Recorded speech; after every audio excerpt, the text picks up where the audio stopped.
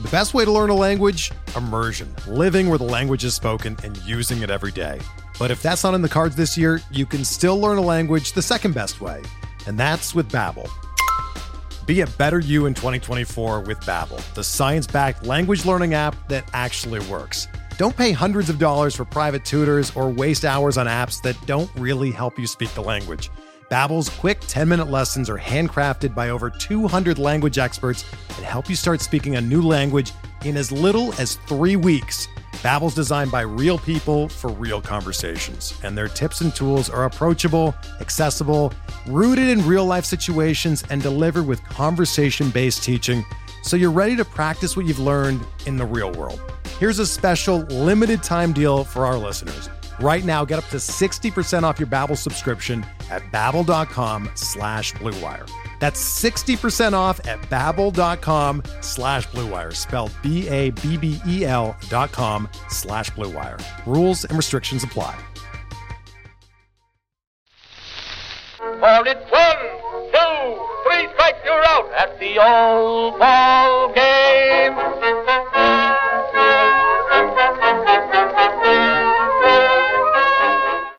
Welcome back to. I mean, that may have just been the intro right there.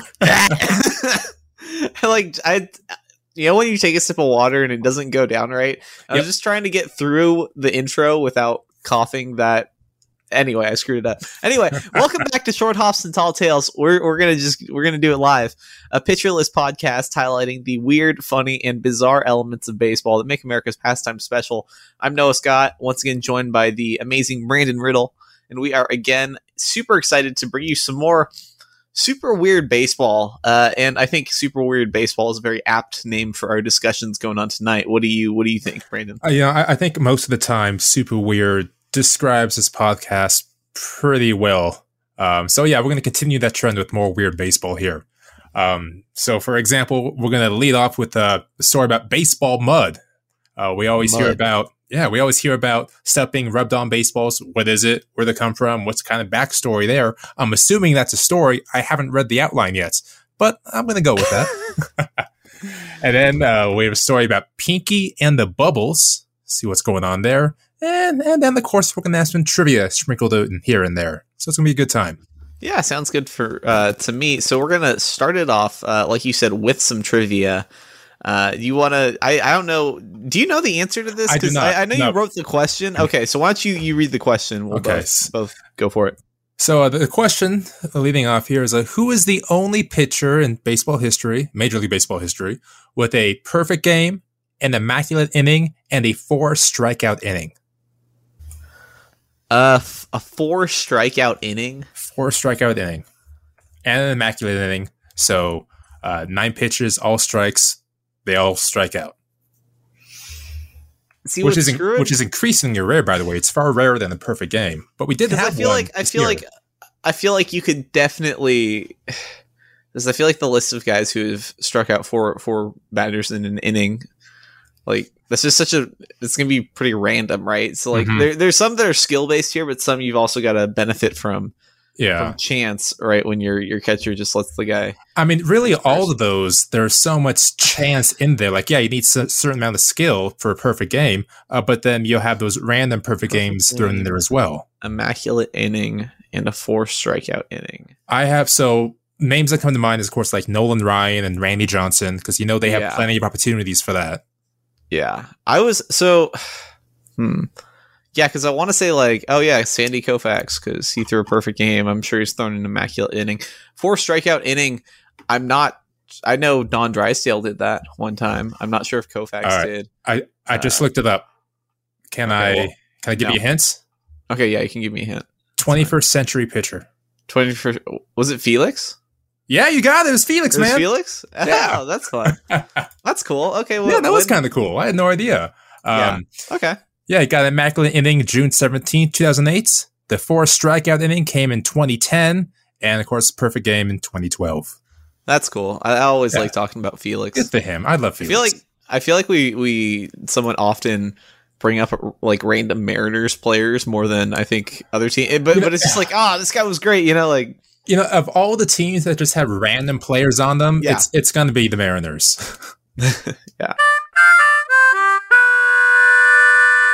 as Brandon briefly touched on at the top of the episode, our weird, odd baseball story for today, we're actually going to talk about something that's, it's something of a lesser known aspect of baseball and baseball history that is super, super weird. To say the least. Like I'm cracking up just thinking about this in just the greater context of baseball history. It's great. It's so baseball. And so we're talking about baseball mud. And so you might be listening to this just completely unaware. Maybe you're not super into baseball and you're just thinking like, did he say mud? Yeah. Like the infield has dirt on it. So maybe you spray it down and it gets muddy to slow down certain runners. I don't know. Well, okay, it's not used exactly like that, but yeah. So each year, MLB uses this special magical kind of mud. It's harvestable from only one place on Earth, and they use it to treat around 240,000 baseballs over the course of a season. Oh, so that one place, forgive me, was that Mississippi or Kentucky? Where is that at? It's around there. Okay, general. It's around the area. Okay, it's in America. But it's so what's great about this story though, before we really get into the grimy details, is that Major League Baseball, as we know it today, is this huge analytical multi-billion-dollar industry that would be essentially brought to a grinding halt if not for this one small like family-run secret, and that's this baseball mud, right? And so just for context, I know we've had a lot of discussion about foreign substances in baseball and pine tar and all this. And this kind of ties in with that because for years, Major League Baseball has been trying to work with companies like Rawlings to develop a baseball that, has grip without substance, right? And that's also in part because they just don't want to keep running through this very small company for this magical mud that they have to buy every year. Like it's this completely like out of context, it's this hilarious bottleneck, right? You've got this, I mean, in context too, it's funny, but you've got this multi-billion-dollar organization, right? And then just this small company that does about $20,000 in profit a year. Just completely in my mind, it's like your old granddad down the road, just on a chair, slapping mud on some baseball, say, "Here you go," and that's how a game is played. In my mind, that's how it works. That's actually, you nailed it. It's just this one guy. that's I'm not gonna lie, that's not super far off, but let's get into it a little bit here. So, like I said, each year they use this mud to treat over 240,000 baseballs, give or take, over the course of a season. So this is due to a small but important line in MLB's official rule book, Rule 4.01 C, which states that all baseballs shall be properly rubbed so that the gloss is removed, like the shine, right? You know, when you get a brand new ball, them pearls, kind of right. It's shiny. So where did this come from though? Like, because that's out of context, a very odd. You've got to have a rule to rub the baseballs down. Like it's a very weird sounds thing. Nice. It's comforting to the baseballs. Okay, well, what's the but what's the historical precedent is like what I get to start thinking about, right? Because that's just an odd thing to have a rule for, that you've got to like massage these balls. And so it actually dates all the way back to 1920. And it dates back to this dark incident that we've actually talked about in passing a few times before on this show, and that's the death of Ray Chapman, the Cleveland shortstop. So in 1920, around that time, baseball games, you really only used one or two balls over the course of the entire game. So as the game would wear on, the ball would become lumpy and scuffed and torn, and pitchers would cut it up with their wedding rings and, I don't know, sneak like a cheese grater into their back pocket. Yeah, that happens. You're not wrong. But essentially they would mangle and tear up these baseballs, and they would soak them in all kinds of like grotesque stuff. They'd like spit tobacco juice in them and throw it on the ground. Just really abuse. Even catchers got into the action too. Sometimes if the pitchers are being checked with substances, or he's scuffing up the ball, the catcher would catch it, scuff it up themselves, and throw it back to the pitcher, so the pitcher would be in the clean. Yeah, but it's funny though, because it's over the course of the game, this ball would turn into this lumpy, just gross, tobacco logged, just piece of garbage, right? And it became super hard to see because, you know, you get all this juice in there, all these different substances, all this dirt. It would become like muddy and brown and dark. And so it all came to a head in 1920 when Ray Chapman, the Cleveland shortstop, he actually gets hit in the head by a pitch from the Yankees' Carl Mays. Now, once again, this is back when they didn't wear helmets at this time either. And so it was a late afternoon game. The shadows were really going deep. And this pitcher, Carl Mays, he threw submarine style. So he hits Chapman in the head. Onlookers said that he didn't even move when the pitch came. He probably didn't even see it. Like I said, because it's dark, the ball's torn up, it's hard to see, and, you know, guys throwing underarmed. So after this incident, when Ray Chapman unfortunately became the first player to die on a baseball field, or, you know, from the result of baseball-related injuries like that, MLB wanted to tighten things up, and they wanted to improve player safety. You know, it's a natural response. So they actually looked for a substance that could help these pitchers get a grip on the ball without damaging or dirtying the ball to the point where it would become hard to see and become dangerous. They tried pretty much everything, like shoe polish they rubbed on there, all sorts of like weird pastes and anything. It's the 1920s. They probably rubbed like, you know, relish on there or like some deli mustard. I don't know. They tried everything essentially, and nothing was working. Enter the 1930s and the Philadelphia Athletics coach Lena Blackburn. So this guy was a coach for the A's in the 30s, and he finds the perfect solution to MLB's ball crisis. And so he was taking a walk down by the river down near his home in Palmyra, New Jersey. And he's on the New Jersey side of the Delaware River, and he finds this mud down there that had this really smooth, almost kind of like creamy consistency. I love this. Keep going. And so this mud, I've seen it described. It's kind of like chocolate pudding. It's like real dark, and that's the consistency of the mud. And I like that they went with pudding instead of the other obvious comparison. All right, but so essentially, Lena Blackburn, this coach, he finds the mud, and he realizes, you know, like, hey, just like stick a finger of this mud on a ball, and, you know, rub it together, and you can really, it works really well, right? And so he takes that back to his team, takes it back to the Athletics, and it was a hit. You know, soon everyone wanted it. Teams around the American League, he was soon supplying pretty much the entire American League. A little later, he did the senior circuit in the National League as well. And so essentially, he goes from being a baseball man to suddenly you're in the mud business. And he's a which mother, I think is like Jane. It's like, this would be a great film about this guy. And so he's a mud monger. And so he partners with his childhood friend from New Jersey, this guy, John Haas. And so they end up making like a supply chain out of the whole thing. So they end up going down to this remote stretch of the river, where he originally found the mud. And they started harvesting. Now, supposedly, this is where it gets. This is really hilarious. So supposedly, there's only a 1 mile stretch where the conditions are perfect enough to harvest the mud that is, you know, high quality enough to use on Major League Baseballs. And so it's like this whole like mythos of, like, it's the only place in the world where you can get this mud is in New Jersey, right? And it's just like you think it'd be some place that's like. Ooh, I'm sure it's just the one area where Blackburn's found. Like, he hasn't journeyed around the country. It's just like between his house and the ballpark. This is the spot that's about right. And yeah, this is where it comes from. Yep. You're saying this Blackburn guy was like, this you couldn't possibly find this anywhere but my backyard in New Jersey. But I would best pay mud in the world. I would pay good money to see a montage of Blackburn and like a 1980s montage with the good music behind him, going around the world and checking the consistency of mud during the rainy seasons. I would love that. Yeah. I mean, I just love this story, right? And so he actually this whole mythology around this small little stretch of the Delaware River, it's great. So the person in charge of the operation today, his name is Jim Bintliff, and he said that when he's out there harvesting, people will run into him and they'll ask him, like, dude, what are you doing with all this mud?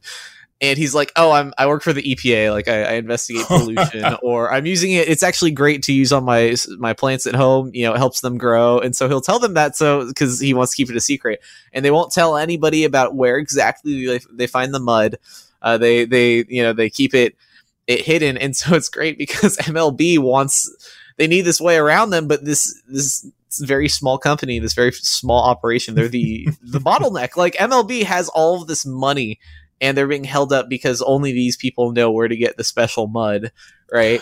I honestly wonder if Major League Baseball is just been okay with this, like, let's keep it going, or if they've actually tried to create a similar consistency with a different type of mud in a different state they can get the hands on. It's kind of interesting. That is a good question, because the thing that interests me about this is I did some research, and it turns out that this company, the Magic Mud Company, they only take in about $20,000 a year, right? The guy who runs it now, Jim Bintliff, he also works as a full-time printing press operator. So it's not like this. They're not gouging MLB, which is what's really interesting to me. I also want to point out that he has two jobs, one of which is putting mud on baseballs, the other which is a printing press operator. I love this person. He is my hero, and I think he belongs to the 1800s. I would love to add this guy on LinkedIn. All right, guys, man. I'm doing that. Yeah, no, I did actually have the same reaction when I read that. I was like, of course he's a printing press operator. That's awesome. Kudos, hats off to this guy. Yeah, and so I guess when it's like this whole deal where this guy Jim Bintliff, he will go out and harvest about 1,000 pounds of this mud in his garage every winter. Wow. And he'll pack it up and send it out to MLB.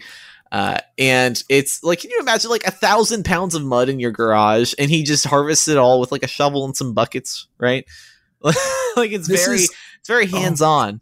This is all so fascinating. I love this. Yeah. And so once it's harvested, right, he brings it back to his house and he puts it all through a strainer, and essentially he cleans the mud, gets all of the little gross little special ingredients in there. Yeah, all the gross water, mud runoff, I don't know, whatever's in there, but he strains it, right, and he mixes it with some water before draining it to clean it out, and then I guess you just take a little fingerprint of it, right, and a little bit of water, and it's perfect to rub down all the baseballs. It doesn't really leave any residue behind. It's all kind of it's all very even and spreads out. It is this really special mud, so it's really interesting though, because the family aspect of the company, it's continued to parallel baseball in a sense. It's the Magic Mud Company, it's still the same small group of people. The guy who owns it now, Jim Bintliff, he actually inherited it from his father, who was his name was Burns Bintliff, and he was the son-in-law of John Haas, which was the partner of Lena Blackburn, who inherited the company after Blackburn died in 1968. So there's a thorough line, from then to here, which is really cool that, alongside baseball. I love this so much. This may be my favorite baseball thing, honestly. Yeah. And it's great because MLB, they have tried, and I mean, this has been a recurring conversation that we've had even today is how can we get pitchers more grip on baseballs without, making it unbalanced, right? Without dirtying the ball, making it hard to see. And this is a problem MLB's been trying to get around and trying to research their way out of for about a century now. And they've worked with Rawlings, they've done all this research and stuff, and they haven't found anything that works better than this small little stretch of the Delaware River. Which, of course, Major League Baseball isn't the only league in the world. So I'm assuming that these other leagues out there, they're not using this tiny stretch of land for mud. They have other things that work for them. Do other sports rub down balls like that? Yeah, the leagues. So I know Japan, they have their own specialty rub that they use, and the pitchers over there love it. Yeah, just something like that. Cool. So I would, if this mud, isn't quite working, there are other leagues we can go look at as well. And I know some players have brought that up that pitched over there and came back over here and have commented, the rub they use for the baseballs there is great. We should just bring that here. the thing that before we move on, it's just so weird to me that it's still such a small, like it's just a 2-person company. It's Jim Bintliff, and then his wife does like takes the orders. But it's so weird to me that it's such a small company, and Major League Baseball is pretty much just like just dependent on them, and they don't take a ton of money from MLB. Like they don't make a ton off of this. It looks like. Yeah, there was a similar husband and wife team that did something like this for scheduling for the longest time in baseball. Exactly. I think up until very recently, where the scheduling was just handled by this, this man and wife just hanging out in the garage, putting the schedules together for all the teams, judging, by the travel, what works best between all the other teams, what makes it kind of balanced. And there's just 2 people doing it.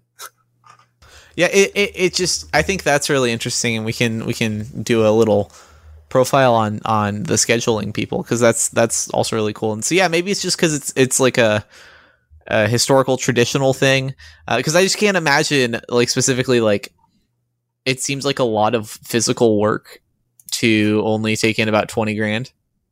Like that's true. Yeah, because how many baseballs a year do we use? Did you mention that? They do about. I did mention 240,000 baseballs a year, MLB. Ugh.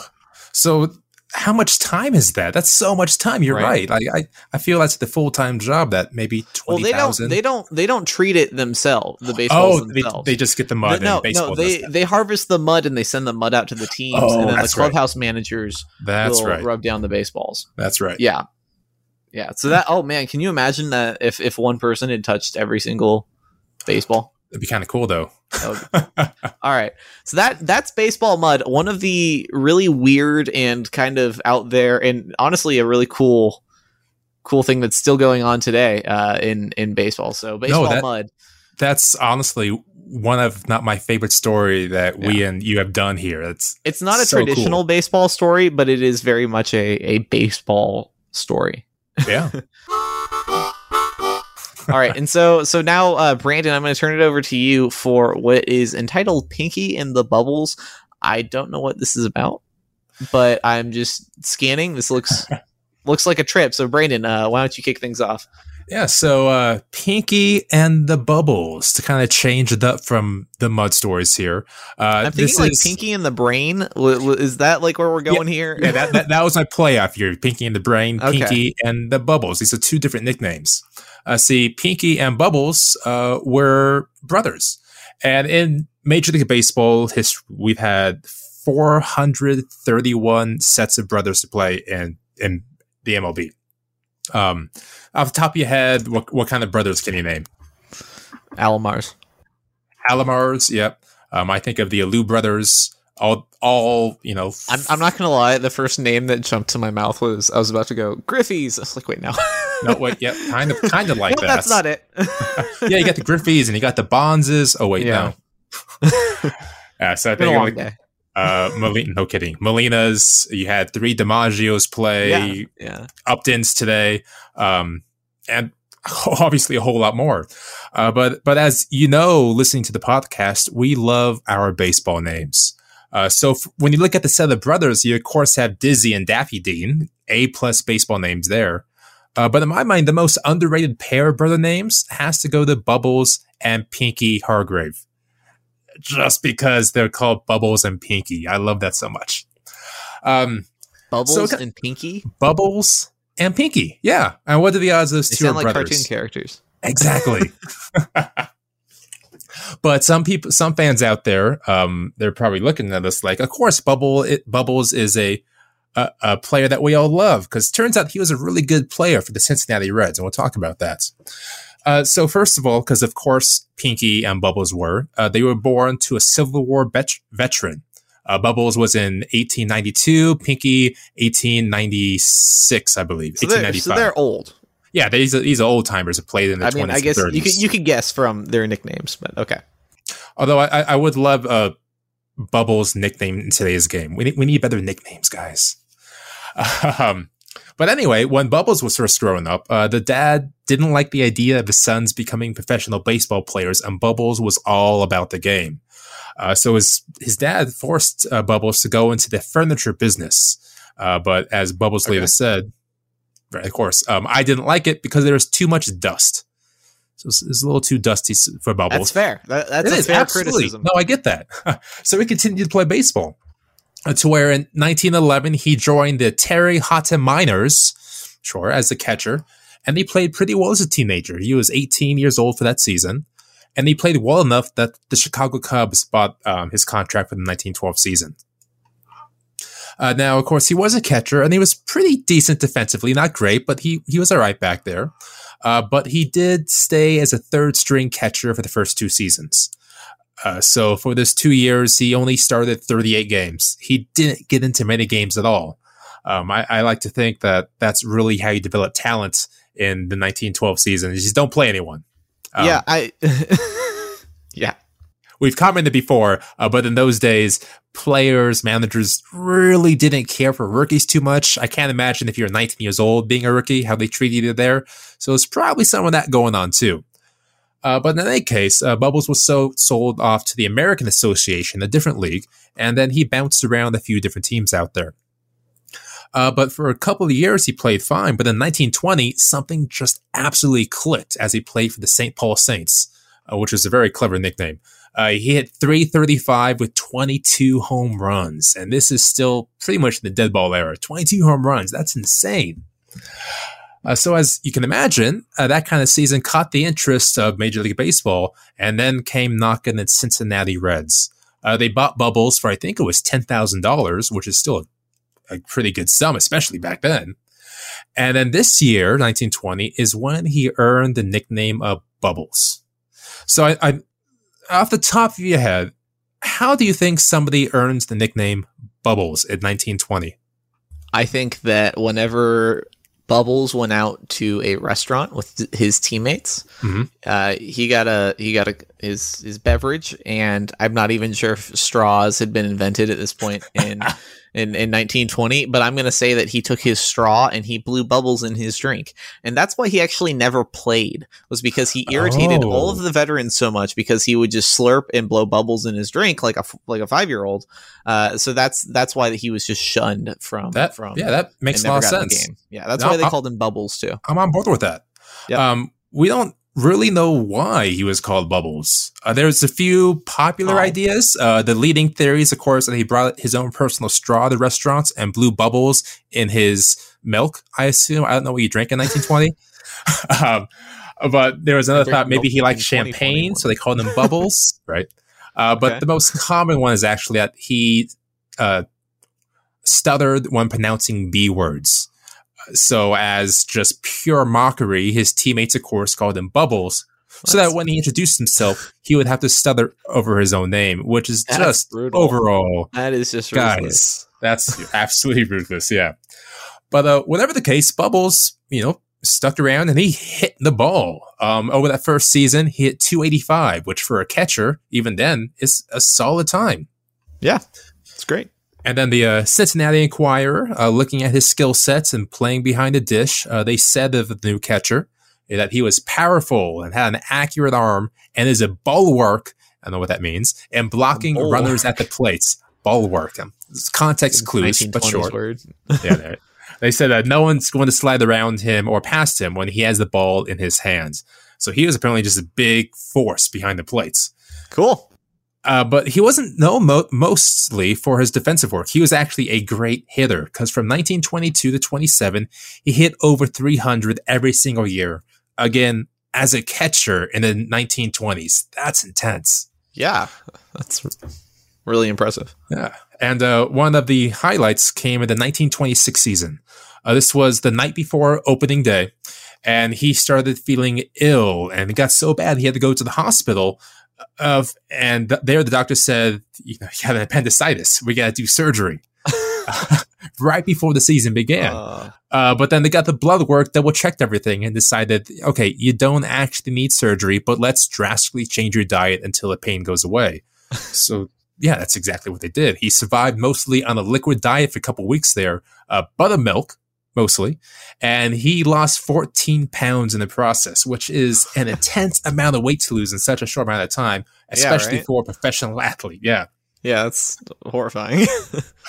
But I guess just by drinking Buttermilk for his substance set year. He said that improved his vision. So, hey, and there may have been something to it because that year he ended up winning the batting title by hitting .353.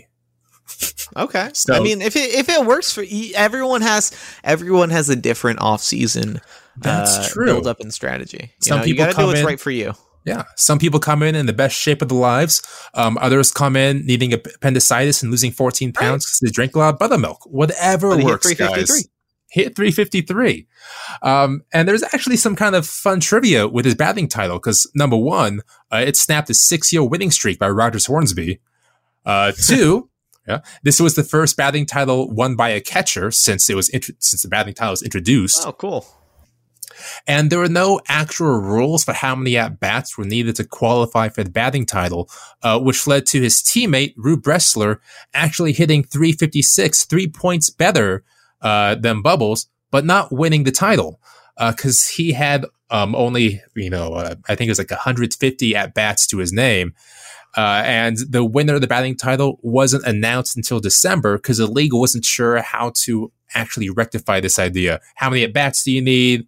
How many games do you need to play? Today we have 3.1 at-bats per game to register for the batting title, but that didn't show up for another couple of decades afterwards. So it wasn't until December that Bubbles was told, hey, you are the best hitter in the league this year. Good job, kid. That's kind of wild it took so long to announce. Yeah, all the way to December. So, newspapers had a pretty good time with that one. But during that stretch from 22 to 27, where he was consistently over 300, he got MVP votes in 3 of those seasons. And then in that span of time with the Reds, he hit .314, had himself 27 stolen bases, which is kind of cool for a catcher. And one of my favorite stats, OPS plus, his was 122, which again is impressive, especially for a catcher. And then he only struck out 147 times. Okay.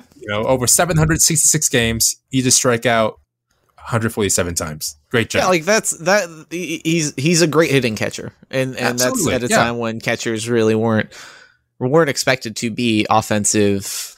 No, and even today you can't expect that just because of the little beating they took, and especially because in the 1920s, the catcher's mask and chest protector was still new, right. So they still took quite the beating.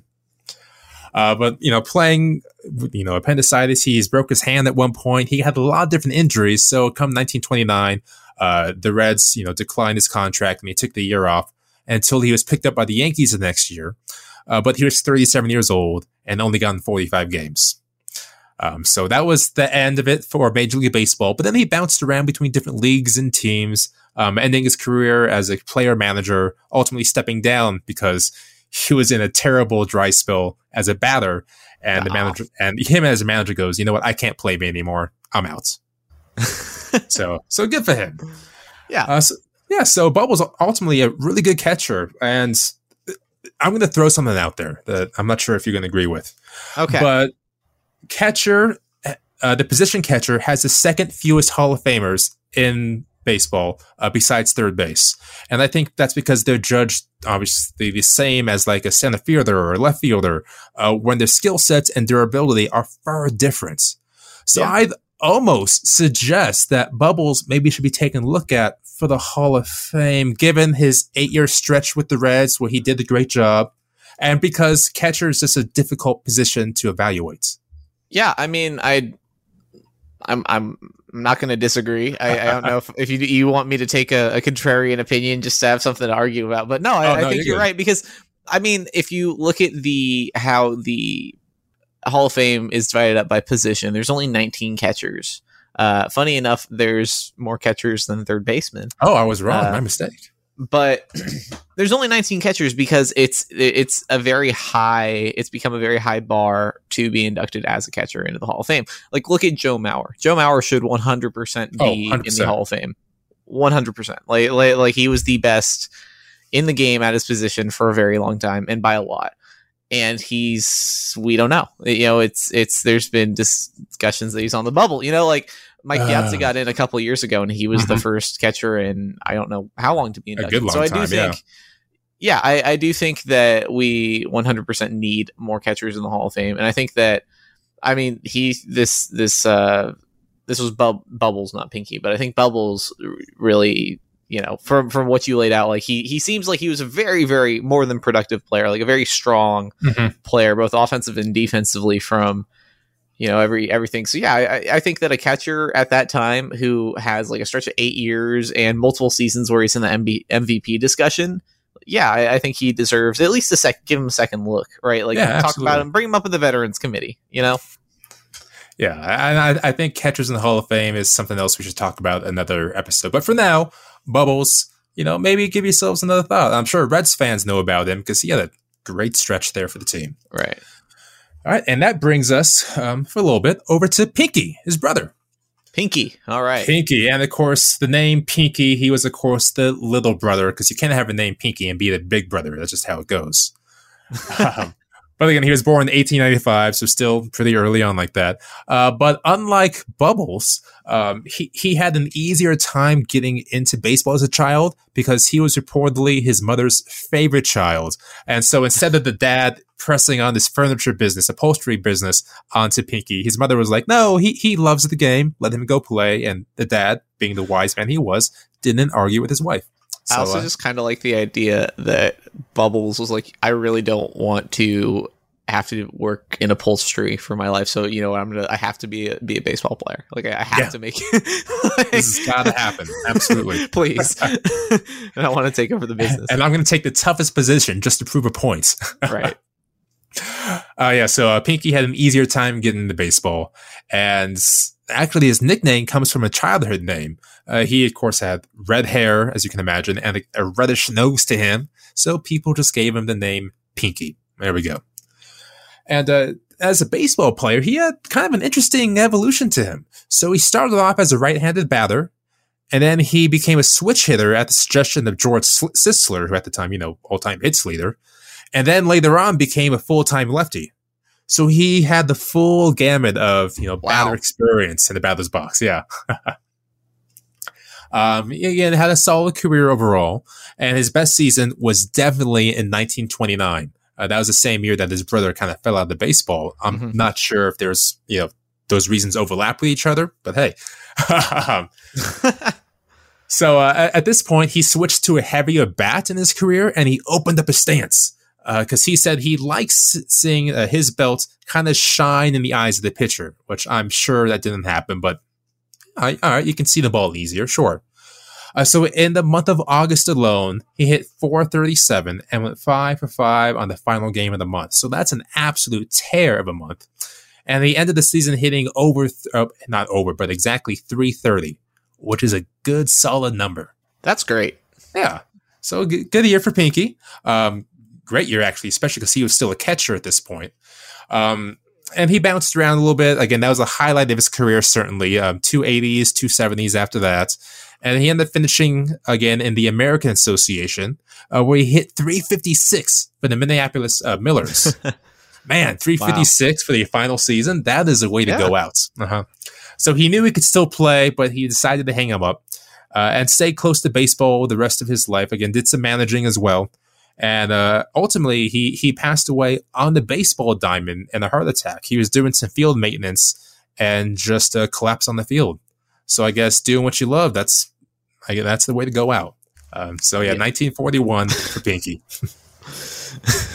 I don't know if, that's one way to describe a heart attack on a baseball. I was, bringing a cheer to it. Hey, you know what? Doing what you love, might as well be there. A very touching ending. Wow, Pinky and Bubbles, couple. I had never heard of this duo of brothers. That's pretty cool, and I like how even though Bubbles was clearly the better of the two, that Pinky still had his moments to shine. And I do think it was funny that his best year was the year his brother went out. Now watch me become the better brother here. I'm assuming that's what they sound like. Yeah, I mean it's the 20s. That's what everyone sounds. They're all kind of gangster movies and C movies. Yeah, exactly. Yeah. All right. So speaking of brothers, I have one last trivia for you here. Wrap it up with some trivia. Absolutely. So which pair of Hall of Fame brothers have the most hits for two siblings? I don't know.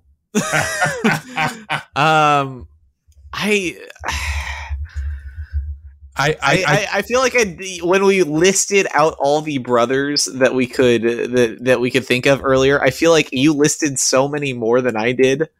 Well, okay, so I did not get the top pair. So the top pair combined have 5,611 hits. And by the way, I'm not counting like 3 brothers or 4 brothers in the league. This is just the top 2. So you can take the 2. So those 2, I went and got this one. Let you know. Paul and Lloyd Wayner got themselves nearly 6,000 hits between the 2 of them. Okay, that's pretty cool. Now you should be able to get at least one of these 2 and 3 teams, 2 and 3 pairs. I feel like, and so the Alomars, right? Roberto and Sandy Alomar. Oh, they were close. They were close. They're not on it. Okay, no, not in top 3. I will say one of the 2 is like in the NHL, how the 2 brothers have the most points is Wayne Gretzky and his brother, who has like 12 points. So it's something similar to that. So I'm trying to think. I do know that. Because that was my next thought was I bet there's like some Hall of Famer who has a brother that played a little bit of baseball, made Major League Baseball, and then technically, you combine them. Mm-hmm. So I'll go ahead and just say it for you. That's going to be Hank and Tommy Aaron. 3,987. Vast majority come from Hank, but hey, Tommy still chipped in. Yeah, I mean, you can't. Mm-hmm. I think that's almost we're doing a disservice to Tommy Aaron. It's so hard to become a Major League Baseball player. Oh, absolutely. And then it just so happens that your brother Henry Aaron is the best of all time.